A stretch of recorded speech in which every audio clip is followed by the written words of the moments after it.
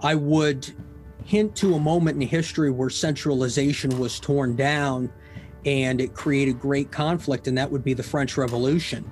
The French Revolution was a tearing down of central authority, and that absence of central authority created a great amount of violence that extended for a long period of time. This is Jamal Seward, Chief People Officer with St. Louis Bank in St. Louis, Missouri, and you are listening to the Vance Crowe Podcast. Welcome back to the podcast. I'm glad you're here. Today is an interview with Jeremy LaKosh. He actually came on during the coronavirus pandemic, and that was actually when I had met him. Jeremy is an extraordinary guy. He's an accountant, he runs a retirement community, but he also is a historian. And not just one of those people that reads books and then thinks about it on his own and kind of keeps it to himself. He has actually taken to putting these lessons that he's learned about history into a deep dive podcast. And it is a phenomenal podcast called History in Context. And we're going to talk about that and what he's going through, why he's doing it, and what the purpose of it is. And I can tell you that it is a history lesson that I have never had before. And I am so excited that he's putting this out there. It is very interesting. We're going to get to that interview in just a second, but I want to mention that during the conversation, we talk about the Articulate Ventures Network, and we talk about why Jeremy started the podcast and what got him going.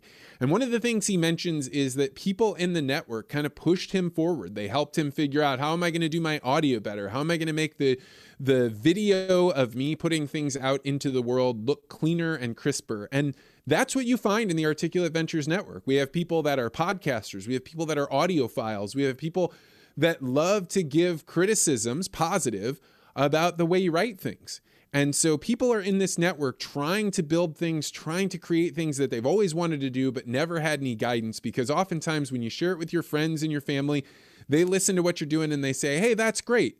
But people here give real feedback, and they give as good as they're willing to get, because people want that sort of criticism that allows you to get better and to have great conversations with people that you would never otherwise meet.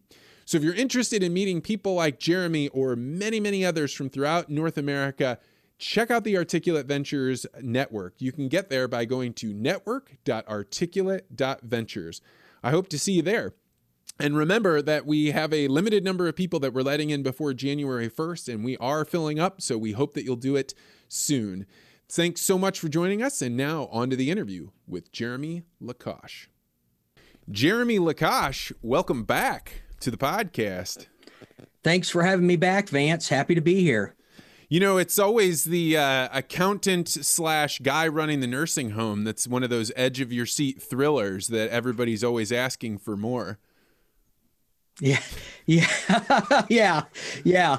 Skilled care in Illinois right now is a hot topic, and with the state not paying Medicaid bills, the accounting side can be a little stressful too. Are they really not paying their bills? So the state of Illinois in the last 12 years since the financial crisis has neglected its long-term care Medicaid payments in approximately 10 of those 12 years, meaning that they've been more than 3 months behind on average in payments to nursing homes. This is insane what's going on. I mean, I think coronavirus has only heightened this. I've tried to do some stuff with my taxes that are just really routine things, and you literally cannot get someone to respond. And you think, well, with taxes, you think they would be all over this, but there's literally not people in the office. Yeah, in Illinois state government, it's really bad. You can't get anyone to answer the phone. You can't get anybody to get back to you. On my side of things, we've had more fraudulent unemployment claims filed than we have employees. To give you an idea, I got hit in 1 week with 5 of them, and you can't contact anybody at IDES to say, hey, this is not a legitimate claim. This person voluntarily walked out the door 18 months ago. So yeah, it's been a very frustrating experience trying to navigate all of the ripples that this has created. It's an odd thing going on right now with coronavirus, because on the one hand, you see that government is shut down and people are worried about, will I be able to go to my polling, blah, blah, blah. But just this weekend, I drove out west of St. Louis to Fulton, Missouri, and there were more cars on the road than I have ever seen in Western Missouri in my entire time living here. Every single parking spot at restaurants were filled. The sports arenas that have outdoor soccer games, people were everywhere. So it's hard to believe that we're in coronavirus times when you look around and say, well, it looks like the world is back to working order. Yeah, I think that some of that is a result of the social anxiety that was created when we did shut everything down. People were shut in for a lengthy period of time. Your more extroverted people were cooped up. And with the reopenings occurring gradually over the last couple of months, people are wanting to go out more and more and more. And sadly, we have not found a way, in my opinion at least, to stop the actual spread of this virus. So your observations of traffic and all of that match the nationwide spike in cases that we're seeing as well. It's a thing that's unfortunately occurring. And as colder weather sets in, people are left to wonder, okay, what's going to happen next? But from an economic standpoint, with the exception of hotels, airlines, and cruise ships, I think that most of the consumption is back to normal. Yeah, I was even at a hotel a couple of weekends ago. I had a brother getting married, and I think when I asked the head office, they said, well, we're at 80% of our normal occupancy. So I don't think that they're a full, sellout in Pontiac, Illinois. But it was interesting because even that place, they had kids playing in the pools. And I have to wonder if it isn't that rural America has just decided, we're just going to walk past whatever the dangers are and get back to our regular lives. Because when I go out into the rural areas or towns of less than 100,000 people, they seem to be fully back to normal. Yeah, I think that the folks in rural America understand the dangers. They know what's going on. They've been briefed on, how the disease spreads and what it does. And they've made a choice to balance the risk reward of that and have decided for the most part to go back to their ordinary lives. We're very blessed here in Woodford County to have such a strong agricultural community. A farmer that's out in a combine right now pulling corn is, not very much affected by something like this. And so I think that the rural America folks are really balancing these risk reward decisions and deciding for the most part to just proceed. So you're running a retirement community, which brings with it a whole different level, because it's one thing to be like, well, I'm in my 30s or my 40s, and if I get sick, I'm probably going to be fine. It might be a little uncomfortable, but that's not that big of a deal. But to have the virus running rampant around people that are 65 plus is a whole different gambit. So how do you view this differently than you think the average, 30-something? So we've briefed our residents on the risks. They've been briefed on the risks as well. We have decided that we're not going to be in a position where we could potentially facilitate an outbreak. Therefore, we've suspended all activities and anything that involves getting groups of residents together. We do have a transportation service that goes out during the senior shopping hour that will take our residents shopping for those that don't have transportation. But other than that, we've asked our residents to basically just use their judgment in how they, whether they shelter in place or if they decide to form bubbles where they only interact with 4 or 5 other residents. We're not going to police what they do. We're just not going to be holding any group activities until the coronavirus threat is mitigated.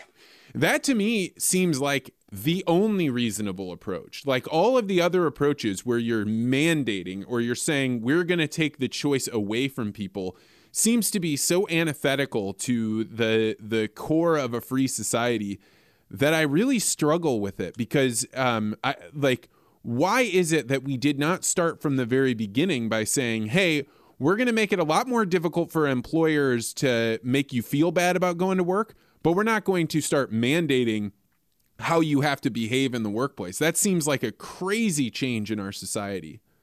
Yeah, and we tried at the very beginning of coronavirus. We were definitely more fearful of what was going on because we didn't know what we didn't know. So we tried to say to residents, hey, you need to shelter in place. Don't do anything. Don't go out unless absolutely necessary. So we tried that approach. And what ended up happening, Vance, is the amount of social anxiety that built up amongst our residents came out in the fact that they were just sitting around their houses, essentially looking for problems to call us about. And so we would get the tiniest problem being called to us as almost like an emergency. Calls to our maintenance line quadrupled. And our maintenance request system, the number of tickets in it tripled. So that's we got overwhelmed with volume, and we didn't have the staffing structure in place to deal with that. And we're still working through that bubble. So as we did end up reopening and having events for a period of about 4 weeks. And then the second wave came, and we decided in, I believe it was August, to shut back down the activities again. But this time we said to residents, you know the risks, you know what's going on. Feel free to communicate with family. If you have people over, we're not going to police it. Communicate with each other, hang out in small groups, walk together. We have residents who will actually walk together and walk 6 feet apart and still be able to communicate with one another. Do things that continue to meet social needs, just in a way that you feel comfortable from a public health perspective. I mean, that makes total sense. And like when I was doing my coronavirus podcast, where I was doing 2, sometimes 3 episodes a day, I go back every once in a while and listen to little snippets of it. And I can remember when we were watching footage from around the world of places like South America or in the Middle East, where the bodies were dead in the streets and people were so afraid that they would like drag them. And then if they fell out of the sheet that they were carrying in, then they would just run away. And there's no way that people shouldn't have reacted with the same level of like intensity. And I think that we still know that it's a deadly disease. It's got all kinds of negative impacts, but we don't have that level of complete unknowing. Like that was a dark cloud coming towards us, and we had no idea how violent the storm would be. But it would seem insane to me if we went back to that same level of authoritarian regime that people seem so quick to jump into. Yeah, and one thing I've learned from history is that when a government, especially in the United States, tries to do too much, you end up having this level of resistance that you end up getting a result that is completely contrary to what you're wanting. A great example in market economics is when you try to overly regulate an industry, a black market will pop up and thrive. So if you try to overly subdue a public health crisis and try to just shelter everybody in place, you're actually going to have, in my opinion, a different effect where people are going to ignore you. They're even going to go so far as to potentially ignore relevant information, and as a result, potentially put themselves at risk, which is why throughout this whole thing, I've been advocating a reasonable approach where it focuses on giving the people the information they need and then saying, here's the different things that you can do to help prevent, depending on what your level of fear is. I read a great article this weekend, Vance, from Johns Hopkins University that talks about they've finally figured out how the virus attacks the body and the way the proteins attach themselves to different parts of the body. And I found it extremely informative in terms of everything I've been hearing up to this point. And it's very promising to see that information is eventually going to be used to generate a vaccine. But it's stuff like that that helps me make the decisions that I need to make to protect myself, not a government telling me this is what you have to do. Yeah, and I think that the authoritarian ideas about we aren't going to allow you to meet then prompts people to go into secret meetings or to do things under the cover of we don't want anybody to find out about us. And at the same time, there's been this impetus of like, there are things you're not allowed to say in public or around your work. And so to me, this is like a perfect storm coming together where you start having secret organizations. And secret organizations to me are a real danger, because you start having groups of people that get together that believe that their getting together is that act of defiance bonds them together. And if you have a fervent leader, if you have somebody that wants to propagate ideas, because it's secret, you don't have that kind of sunlight that comes with having many people from different points of view come in and say, whoa, that idea sounds like a crazy idea. So the very thing that people have been saying, hey, we need to stop all of this talk of like racial superiority or sexism or whatever, you will end up getting those things because you have these two storms that seem to me to be colliding together. Yeah, and the amount of civil discourse that is not occurring right now, the total lack of civil discourse is a major problem. I think about the miniseries that Milton Friedman created in 1980, Free to Choose. It was a 30-minute documentary and a 30-minute period of discussion. And the discussion revolved around people who had totally different viewpoints about economics. And they did 10 of these, so there were 10 hours worth.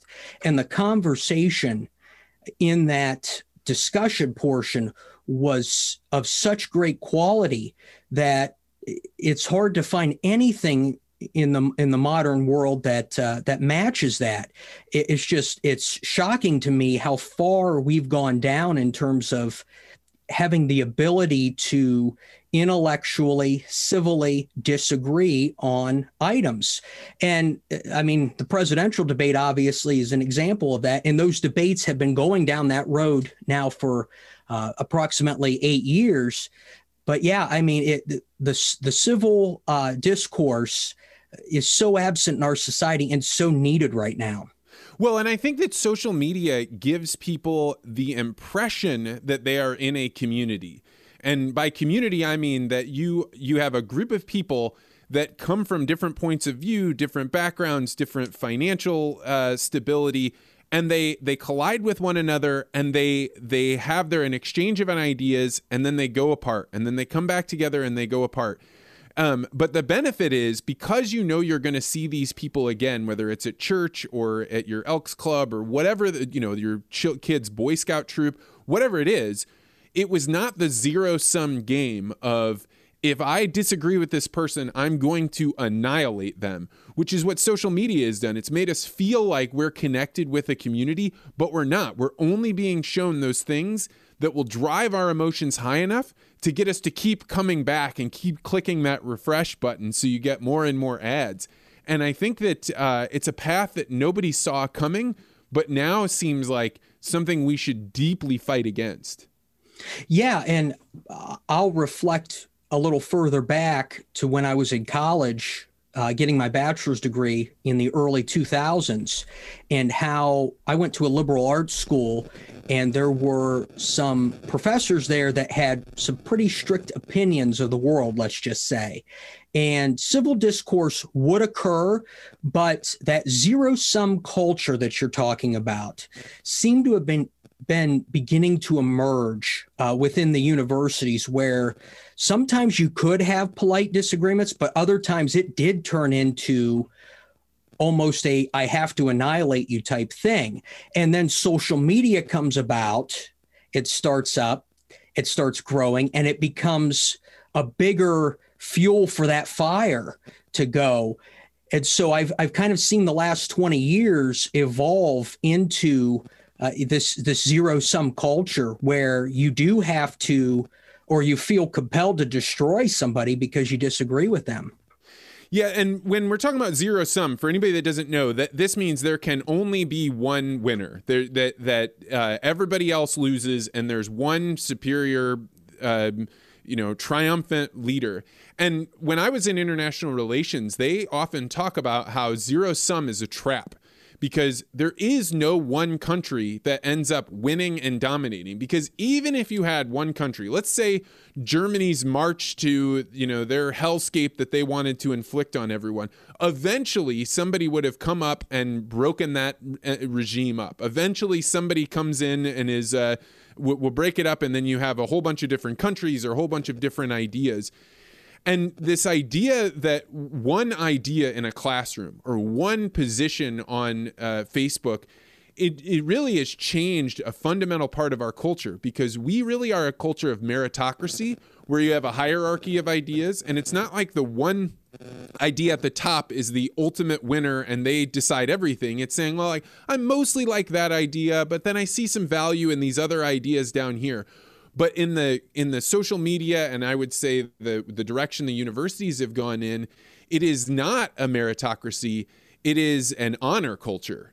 And it is that somebody besmirches you or somebody attacks your point of view, and there is no other choice. If you are to survive, you have to fight all the way back and get other people to agree that they are bad and evil and wrong. And it's a terrible change for our culture. Yeah, I agree. And my exposure to zero sum, yours being in international relations through diplomacy and things like that, mine actually occurred through economics and studying international trade when I was in graduate school. And the professor came up to the class and said, this was during the Bush administration. There's a tremendous narrative going around that if we're trading with China, there's a winner and a loser. And he said, that's not the case. In international trade, you have to have winners on both sides in order for that trade to continue and for those economies to prosper. But right now, there was this thought then in the latter half of the last decade where there was a winner and loser in international trade, and that just is not the case. People really have, unless they've been taught economics, it almost seems like trade and prices and supply is either done by a group of mean people at the top or from some, like the hand of God, but not that invisible hand that you hear talked about in economics. And I always find it an interesting thing to ask children. So when a kid gets to be about a teenager, you can start to ask them, why do you think things cost what they do? And, why do you think that candy bar is $1.25? And to hear their answers, if you understand economics, are shocking. But then to extrapolate that out and realize if you've never had economics training, it's not just a teenager that thinks that. It's a 40-year-old that believes that prices are set because the Snickers bars company really wants to just gouge as much money as they possibly can. And they do. But you have to have the other concepts of how much is demand, how much supply, where is the ratio of how big of a margin you can get before people start kicking back and what their alternatives are. And I think that there is a huge percentage of our culture that has literally no understanding of economics. And so therefore, when you start talking about economic concepts, I don't even know how to describe what that conversation is. It's like talking to somebody about Monet painting where they're colorblind and you're not. Yeah, it really is. And it's a tough thing, Vance, because if I went into that conversation with somebody who, for lack of a better term, we'll call them progressive, and tried to explain economics or how capital markets work or how capital is allocated, I think I would probably be shouted at within 30 to 60 seconds of talking. So, you really have to give an elevator speech to try to captivate somebody's attention. And it's really, I don't want to call it necessarily a hopeless cause, but the people who have this misunderstanding of economics also have a bitter hatred towards a class of people that they don't understand. And that's the barrier you got to try to get over. And corporate America is a great example. There are people out there that absolutely hate corporations, yet they fail to understand that without the existence of corporations, many of the products they get for very little price, especially food, would be extremely expensive for them because nobody else has been able to manufacture in mass like corporations have. A great line that I heard in a documentary was that corporations are right up there with political freedom in terms of expanding the quality of life for human beings over the last 2 centuries.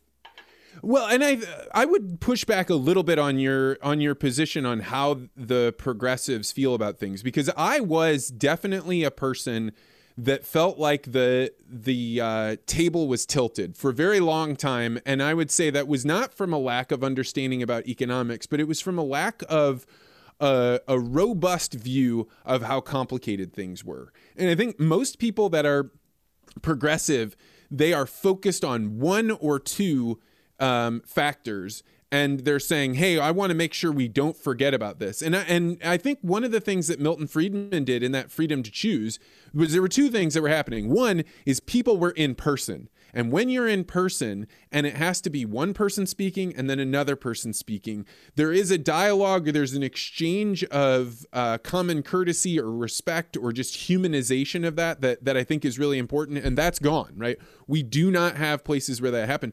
But also, to Milton Friedman's credit, he loved the sparring so much that he never let it become personal, right? You could see that smile on his face. I mean, it is fun to watch, not because he is just destroying the person that brings up an idea, but it's because he finds a way to lay that idea out to this person in a way that makes them get kind of caught up in their own argument. And it's fun. And I think that people on the whatever you want to call it, the right or the economic minded, often forget that if you have to embrace this thing with some level of playfulness, otherwise you take the same level of strength of argument that that you're upset about with the progressives.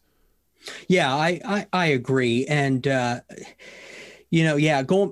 back to Milton Friedman, he actually had in one episode somebody who was openly socialist in America. That was episode 1. And he had several government bureaucrats also in his series as well. So he and they were what I would consider experts in their area. He didn't take some ordinary person off the street and bring them in. He brought in people who were very established in their ideology and had built a career around their ideology and were experts in specific areas, whether it was in the case of this government bureaucrat, it was somebody who oversaw the welfare program for the state of Pennsylvania. So he was very good at finding experts that he could have civil discourse with. So you've done something that I think is really extraordinary. You've created a YouTube series where you are busting apart myths about historical situations. And I'll let you explain it, but I just want to start off by saying you have started with the series on Columbus, and within the first 5 minutes of your first episode, which is like 25 minutes long, I realized that I had a Walt Disney understanding of Christopher Columbus. And once I got over my shame, I realized, like, oh my God, this is a treasure trove. Listening to Jeremy break down this historical figure, Christopher Columbus. Why did you get started on this crazy, long, deep endeavor? So, long story short, I guess, my bachelor's degree is in history of political science. I've had an interest in history most of my life. And for years, I had said to myself, when I retire, I am going to take a very deep dive into American history. And what I want to do is I want to find as much information from the people who were there in the moment and read that, not somebody else's interpretation of events. Well, I started thinking about that, and I started thinking about what value that may bring to others. And I joined the Articulate Ventures Network. And in the Articulate Ventures Network, I started noticing that people were helping, give tips to me on communication, how to look better in front of the camera, how to sound better. These were all blind spots to me in terms of presenting to others. So then the idea started churning through my head, why not do it now? And why not share the information I find with others? And so I went back as far as I could, and it ended up being Christopher Columbus. And a lot of people probably don't know this, but he kept a pretty detailed diary of what happened on all 4 voyages and some other writings outside of that. Now, those writings were lost, but the original translation from somebody who was alive during Columbus's era did survive. So it's as close to original as you can get. And I read through this and I said, none of this is being talked about today. None of this. So that's why I decided to share it with this podcast and YouTube channel. Oh, man. I mean, like, I think that there's a level of embarrassment that people will have to walk past in order to be able to watch this. Because for me, I had my experience of Christopher Columbus, 1492, Columbus sailed the ocean blue, Nina Pinta Santa Maria, and he got his money from Spain, right? That was the sum total of what I knew. And then I had heard that there were a lot of people that felt like he committed genocide and he did these terrible things. But it didn't even really cross my mind that there must be really deep, complex things that went into this. Like, how did he chart it? What did they know about the New World? What was the first thing that happened when he got there? How did he keep people going in the right direction? It didn't even cross my mind, and I was a sailor, that he had to have captains of 2 other ships, and he had to keep them in line from running away and going and finding gold or running on their own. So to me, what you have built here is truly magnificent, and it's something that I would have never done on my own. Well, I appreciate that. And I think that what I'm attempting to build prior to presenting to people is thousands and thousands of pages of reference material to help get me started in telling these stories. I have to come at it just like the listener with a very vanilla understanding of what was going on. I had a very similar opinion of Christopher Columbus or thought about him as you had prior to reading all of these documents. And it's because when we take history class, you have to learn a textbook of history in, a period of how many hours. And, I started with I've got a textbook here from 1960 that I use as a reference to go through, and I'm just looking for footnotes to then go out and expand on. I have the luxury of time to help me dive deep and then share with people what I found. So I think part of our disconnect is there's limited time in teaching, and we have this romantic view of certain historical figures that are presented by the artistic audience. And an example of that we're going to find out much later is John Smith and Pocahontas. That story is completely different than what really happened. So why a 1960s history book as opposed to like going to the high school and borrowing the one they're using today? Well, I got this 1960 history book at a garage sale for 75 cents. So for one, it's probably a bit cheaper. The economist in you, yeah. But I like this book because it talks about World War II as a current event. Therefore, the information that's in front of it is probably a little more detailed than a modern day history book because they had the same amount of time and the same amount of volume, back 60 years ago as they do today. But in today's book, they have to talk about World War II, Vietnam, Korea, Kennedy, 9/11. So there's a lot more on the back end.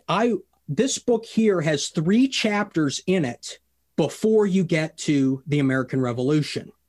So there's a lot in here that I can pinpoint and talk about and go out and research and find additional information on. And right now, I'm past Columbus in my data gathering, and I'm working on 16th century explorers of the lower 48 states. And without this book, I probably wouldn't have even known any existed. So give us a preview of the Columbus one. Right now, you're 3 episodes in. You just aired the 3rd episode.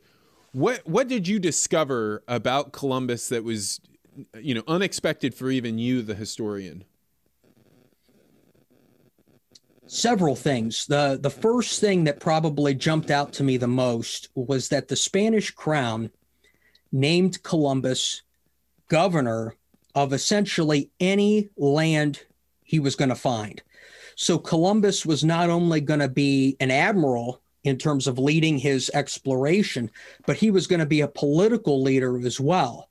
And I think that spread him far too thin. And he seems to have had issues trusting people because he stayed in the political leadership longer than I thought he should have. So I think his decision to hold on to the political leadership ended up causing his detriment and is playing a role in today's perception of him, which is leading to the tearing down of statues and everything else. Because the bad things about Columbus, and I'll throw a generic term out there, that's been around since he was alive. People have been trying to tear him down for 500 years. And so I think those roots come in his political leadership. Another thing that I'll mention is that I read 300 pages of original research, and there was zero mention of the world being flat. Everybody thinks today that the reason Columbus was successful was that he proved the earth was round and that it wasn't flat. And I even remember being a kid and hearing that people thought if you sailed too far west, you just fall off the end of the earth.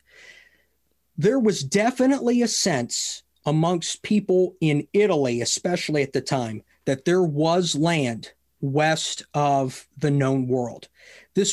Columbus was not the only person to think this way. And something I'll say right now that is not in the podcast is that Columbus at one point, I believe he was in Panama, actually figured out that he had traveled 9/24 of the distance around the world based on the position of the stars and probably some type of time zone allocation. But he figured that out looking up at the sky.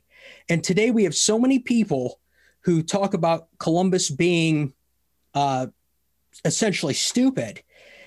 And when I read that portion of it, I thought, how many people today could go from Spain to Panama and figure out by looking up at the sky how far around the world they came?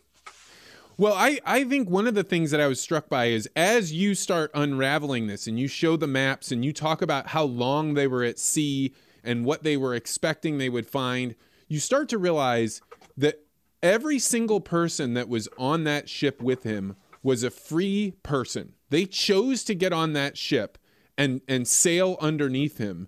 And he had to have been a leader that could inspire people to do things. And that part of it had been completely stripped out of it for me. Like, I just had him as Columbus is king. He tells people where to go and they're going to go there. But now all of a sudden you realize, like, not only did this guy have to have some faith enough that he could talk people into funding this voyage, that he could then also be trustworthy enough that they would make him governor and give him 10% or whatever it was of whatever he found, but then also to be able to connect with the natives, get them to show him around, and continue to lead people again and again and again. It made me say, like, man, to bring him down to a paper thin version not only cuts down him, but it also cuts down us as individuals. Like, what are we as individual human beings capable of if you have enough confidence and enough ability to get other people to row in the same direction as you? To me, your videos are nothing short of profound, and I really hope people watch them, and I can't wait to see where you go with other parts of history. So to continue with your thought, I spend 7 episodes on Christopher Columbus, and right now 3 have been published. I'm doing one every Monday. At episode 7, you will begin to see the chronology unfold, where not only at the end of episode 6, we actually conclude with Columbus's life. But episode 7 talks about all the leadership that occurred after Columbus was gone. And what I'm going to want the viewer or the listener to understand and look at is to listen to all that leadership afterwards and compare it to the first 6 episodes of Columbus and ask yourself those questions. How profound was his leadership compared to others? What was his contribution? Because part of making that determination is to also look at time after somebody is gone. what has their absence created? And we're going to find out in episode 7 that Columbus's absence creates profound problems that change the Caribbean world forever. And many of the catastrophes that we associate Columbus with today actually occurred after he was dead. And they were done by people who were very anti-Columbus. So episode 7 is going to be a very critical analysis of all of this. So where do you go after Columbus? I mean, to be totally honest, when you were telling us, hey, I'm thinking about doing this, one, I actually didn't believe that you could do the depth that you've done. It is profound. But then two, when you were like, I'm going to start with, I want to show American history, and you started all the way back at Columbus, I was like, oh man, it's going to be forever until we get to the American Revolution and then on to the Civil War. But then it dawned on me after listening to this, there's 200 years in between there. There's a whole lot that happened in between when Columbus happened and then when we start to really settle North America. So what's your next leap after Columbus?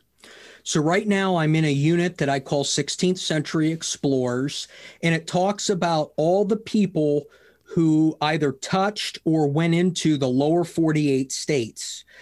And this is mostly absent from American history courses today because a majority of the exploration occurred in Florida, Texas, and areas that did not become a part of America until after the American Revolution. So this is stuff that occurred before Jamestown, before Roanoke, before Plymouth. And there's a lot of interesting things that occur specifically in Florida with the Spanish attempts of colonizing Florida that I'm going to talk about in detail. And believe it or not, in one episode, and I can't remember which, there's actually lessons of Christopher Columbus that come up. There are things that had people listened to Columbus at the time, they could have avoided some serious problems in the state of Florida. Man, I'm really looking forward to Florida because I one time took a trip to the center of the Everglades where there was this town that had been created, and you see the hellscape that the jungles of Florida was. For somebody to try and traverse that place when there were no roads, there were no cars, there was no electricity, nothing. I cannot imagine what it would have been like, because that would have been a dark and terrible jungle, and the Everglades just seem to go on forever. It's no different than a desert, but it's just lots of water there. Yeah, and I'll take it a step further. Right now I'm reading about the Narvaez expedition. And the Narvaez expedition started in Florida, and it ended up going to Galveston, Texas, all the way across the Mexican peninsula and south to Mexico City. Started with 600 men, and they ended with 4 people. 4 people walked into Mexico City 8 years after the expedition began. This thing is so broad. One of the 4 survivors wrote a 200-page story about it. And this thing is so broad and so intense that I've already done 3 podcasts. I've already recorded them. They're out there. They're going to come out in December. And I'm only 40% through the journey so far. I mean, it reads like the modern day Odyssey. It's like these guys face problem after problem after problem. And the hellish landscape was the least of their issues. They eventually got to the shore of Florida to try to go back. They had lost all their ships. They had nothing. They were starving to death. So they decided to build 5 ships and leave Florida, but they didn't have a navigator. 250 men, and they didn't have a navigator. So they end up building these ships and leaving, and instead of going south back to Cuba, they go west. And I mean, it's one problem after another. And to have 4 people survive a 600-man expedition, and for somebody to be able to tell the story directly is amazing. And nobody has created anything, to my knowledge, like a movie or a Broadway play, or to a prior guest of yours, a board game. Nothing's been created about this expedition, which I find very fascinating. Well, it is amazing, and it is history in context. That's correct? Historical context. Historical context. I love your opening line. Welcome to Historical Context. And it's Monday mornings at 8 a.m. Central. They open up. I hope people check them out. So, Jeremy, as you're doing these deep dives into history, you're learning about these leaders, you're learning about folly. What is it changing about the way you view the world today? So right now, I'm actually attempting to set aside just about everything I've learned about history to hold off and do this chronology, because I'm seeing things that are so interrelated to the past, things that are happening that are related to decisions of the past, that I can't answer your question directly right now. But when I get done with this journey, I'll definitely have a very profound answer. I think one thing I think that is important that I've come across is this political landscape that exists in America today, that is very bitter and very divided, has actually been around in some way or another, going all the way back to the founding of Jamestown. And I think the root cause of our political difference today, and it was some dialogue that occurred during the American Revolution shortly after that, I think lays this foundation, is I think that one side has an overabundance of trust in the individual and the individual's ability to make their own decisions. And the other side has more trust and faith in a central government authority guiding the people in a certain direction. And that is a great point. So for the first time yesterday, I had it dawn on me why we name one party the Democratic Party and one party the Republican Party. It had never dawned on me that the people on the right, the Republicans, believe that you should have some amount of popular control, but that you actually want to live in a republic, that you don't want to have the mob control, or a group of people and popular vote, which can be driven by, the quick change that happens around in the world, which would be the left, and the Democratic believing that, hey, as much as we can, we should have democracy, and that democracy should be everybody gets a vote, everyone is equal, we should all participate in the building of this. I had never actually put those two ideas together. I knew what a republic was, and I knew that this country is not necessarily a democracy, we're a republic, but I never put those two ideas together and said, like, oh, that is actually what their names are. And it's shocking to me that I never put that together, but it now seems obvious and apparent. Yeah, and I'll go all the way back to 1797, when John Adams became president, and it was clear that there was a political divide in the country. John Adams led the Federalist Party that believed in a strong federal government, and Thomas Jefferson led the Republican Party, but they were more commonly called Jeffersonians. And Jefferson had a very radical opinion of government that today I think even the libertarians would shy away from. Jefferson actually believed that a generation of Americans should not inherit the rules and regulations of the prior generation. Now, at some point, obviously Jefferson becomes president, and that opinion had to modify to some extent. And we're going to learn, I think we're all going to learn about that together as I take a deep dive into his writings. What do you mean he didn't think that you should inherit, like that they should rewrite the government structure? Yes. Every law that's passed by a congressional authority should have essentially an expiration on it. And it's up to the next generation to reestablish those rules and regulations. And in all honesty, Vance, there's some of what Jefferson says that I think we could take to heart today if you look at all the outdated regulations that we have on the books. Maybe there are things that we need to put an expiration on. But Jefferson believed that there was very little outside of the Constitution that should be inherited from generation to generation. In fact, he had some skepticism about a Constitution prior to it being written. This concept of fractal localism that I've talked about on the podcast, where it's like the closer you get to your house, the more that you are kind of a socialist, right? So like in my home, I'm a communist. Everybody shares everything. You get into my my in-laws and my extended family, then you're more of a socialist. And then as you get further and further out, you want less shared, and you want more of like, hey, we're going to decide that you have less control over me and I have less control over you. But it seems as though the pressure of society almost always moves towards a centralization. Is that right? Or is that just my opinion? Because it seems like over time, you always move towards a stronger center of government where you can be further and further away from the home and have more and more control over what's going on inside of my home. I think so. I just based on my knowledge and observations, yes. I would hint to a moment in history where centralization was torn down and it created great conflict, and that would be the French Revolution.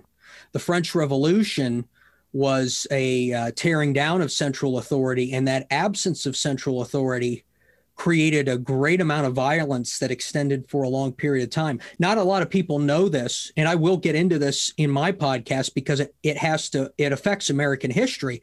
But the French Revolution was not King Louis, revolutionaries, and then Napoleon. It was King Louis, and then all these other people switched hands, and then it was Napoleon. And all those people switching hands was because there was a total lack of central government. Ben Anderson, who's somebody that we both know, he's the executive producer on this podcast.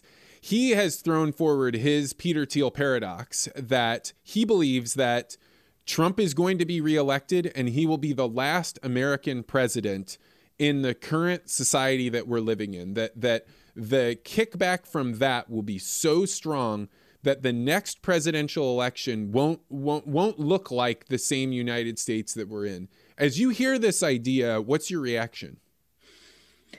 I would react by saying it's very well possible. There is currently a movement underway to remove the Electoral College.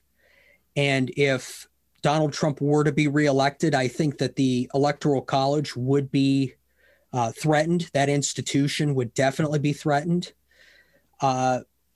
Beyond that, though, I'm not sure what else I could see that necessarily changes. I do think we are at risk. I do think that we are at risk, Vance, for criminally investigating every single president that comes up after Donald Trump because of the amount of effort and attention that went into this last impeachment. I think that if Joe Biden is elected, you may see that whole Ukraine thing come up with Republicans and them try to start the same thing. So we may get into this cycle of criminally investigating U.S. presidents because of the fervor that came out of the 2016 election. Yeah, and there's this weird power. Like I've always said, if you don't like the direction that the opposition is going in, the other side's presidential candidate or their winner or whatever, then the goal should not be get your guy in. It should be lower the amount of power that office holds. So that way you don't have to fight to the death over it. But the thing that you're describing about then using the courts to fight over the presidential elections, this only further increases the centralization of power, but also then making everything a zero-sum fight where you're litigating the last election as opposed to figuring out what do we need to do to have the proper governance so that human beings can flourish? And however you think they should flourish, fine. Let's argue with that over the laws that we create and how it gets enacted. But we're just putting way, way, way too much power into individual components of the government.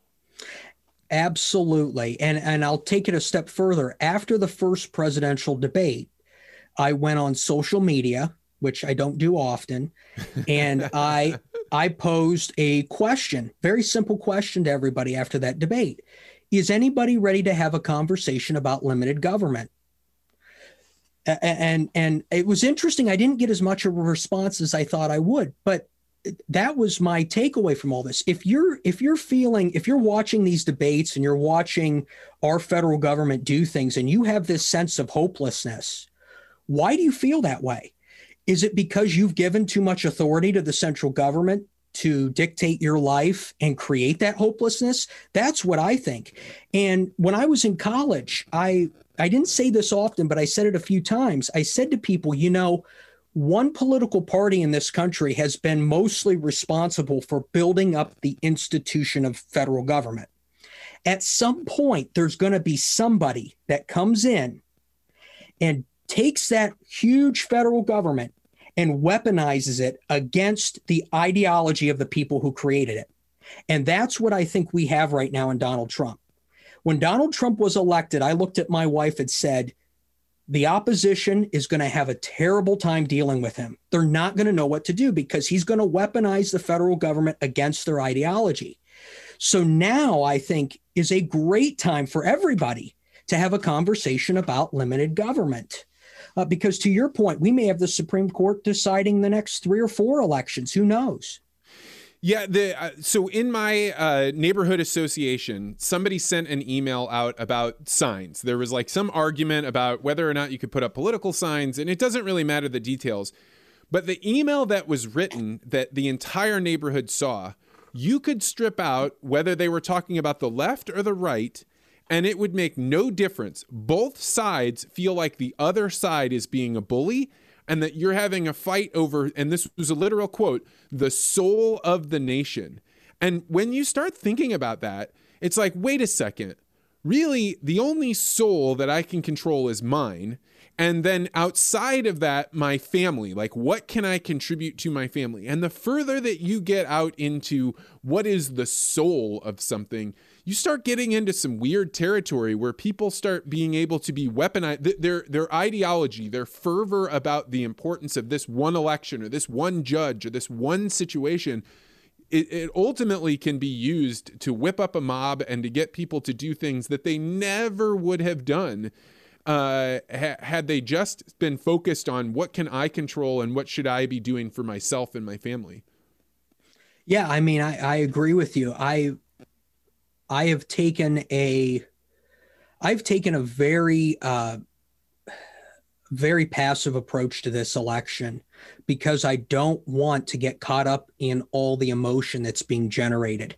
I'm seeing all the emotion that is being generated and seeing it as, I hate to say it, but a total waste of time. We are unable right now to talk about actual issues going on in this country. For the first time, I know very little about both candidates' status or standing on foreign policy. What does either candidate plan to do about Iran, North Korea, different sectarian threats in the Middle East? I have no idea. And it hasn't been communicated because in the only debate we've had, everybody's been shouting at everyone. So it's this whole fervor that's come up, as you've said, has caused me to kind of just back away from it because I know that if I jump into it, it's just going to be a total waste of my time. Yeah, I mean, for Sober October, which our group is all participating in, the Articulate Ventures Network said, hey, one of our shared experiences that we're going to do this year is Sober October. And for me, giving up alcohol or THC, not that hard. I've got a baby. I don't have that much time for fun anyway. But I decided that I was going to do 2 other things. I got off of Twitter for the month, and then I decided I'm going to take the hours from 6 to 9 p.m., and I'm just going to have my phone away from me. I'm just going to be focused on what's going on at home. And I could never have predicted how much more stable that would make me feel, how much better my relationship with my wife and my new child could be, because I didn't realize that I was using an electronic drug. And it was no different now. I see that Twitter was no different than me having a puff on a cigarette or something, because I had that withdrawal for the first couple of days. And then all of a sudden I realized there's nothing on Twitter that I need to see. And it really has balanced me out. And I feel like I am healthier and more clear of mind than I have been in years. And I would never have thought that Twitter had that impact on me. And I'm not 100% sure I'm going to go back. And if I do, it's going to be a totally different way that I engage with Twitter, because I used to think there was a lot more value there than there really was. Yeah, I agree with you. I mean, the benefit for me to have social media, and I'm speaking specifically to Facebook, I have family that live in a different state than I do. So using Facebook, I could show through images and different things what's going on in my life. So I don't have to have 12 different conversations with people. But outside of that, I've definitely toned down on the arguing and the honor culture in terms of my use of social media. And your presence of what I guess I would call it an introduction of certain structure has helped you.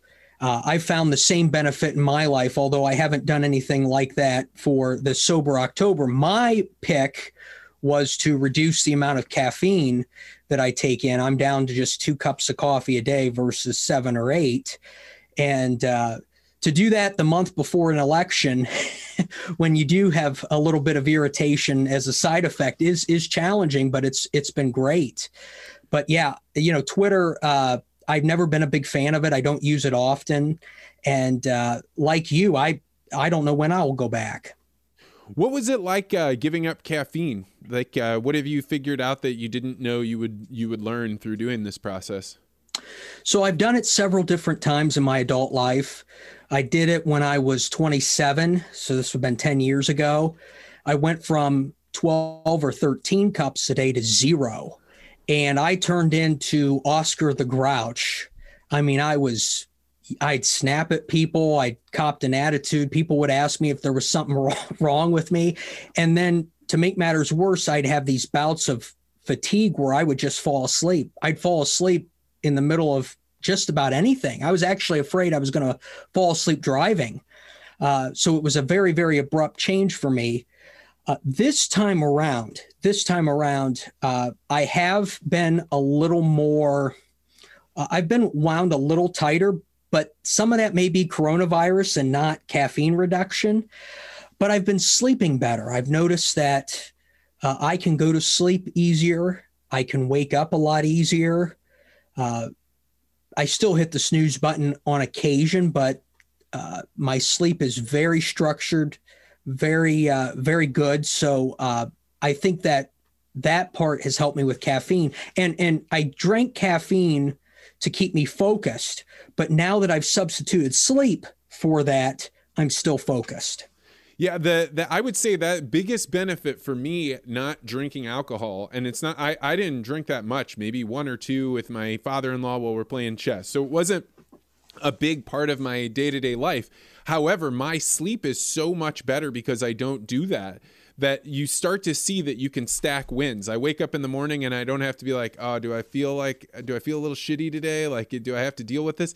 That's all gone. And so I wake up and bang, I'm ready to go. And then I get to do all of the things in my morning routine that I know make the rest of my day better. So for me, Sober October is one of those things where I'm like, how much of this can I hold on to and keep building on without it being Sober October, without it being like, hey, we're all going through this, sacrifice, but what do you take away and put into your world? Do you think you will keep your caffeine intake low, or is November 1st, are you going to be sucking back a pot of coffee? November 1st, I will have 2 cups of coffee. In fact, I may actually go down to 1. I may actually taper back even further. I do like having a cup of coffee. I have substituted that desire for hot tea, so that kind of helps. But I don't see myself ramping it up anytime soon. And mentally, the way I think about things is that I'm more productive as an individual. I can get more done. I can accomplish more.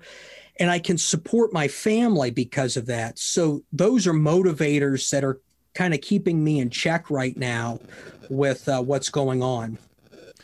Okay, Jeremy, last question. And this kind of harkens back to coronavirus time when I was asking people, what do you think the world will look like 2 weeks from today? But I'd like to change it up and say, what do you think the world looks like during the 3rd week of November?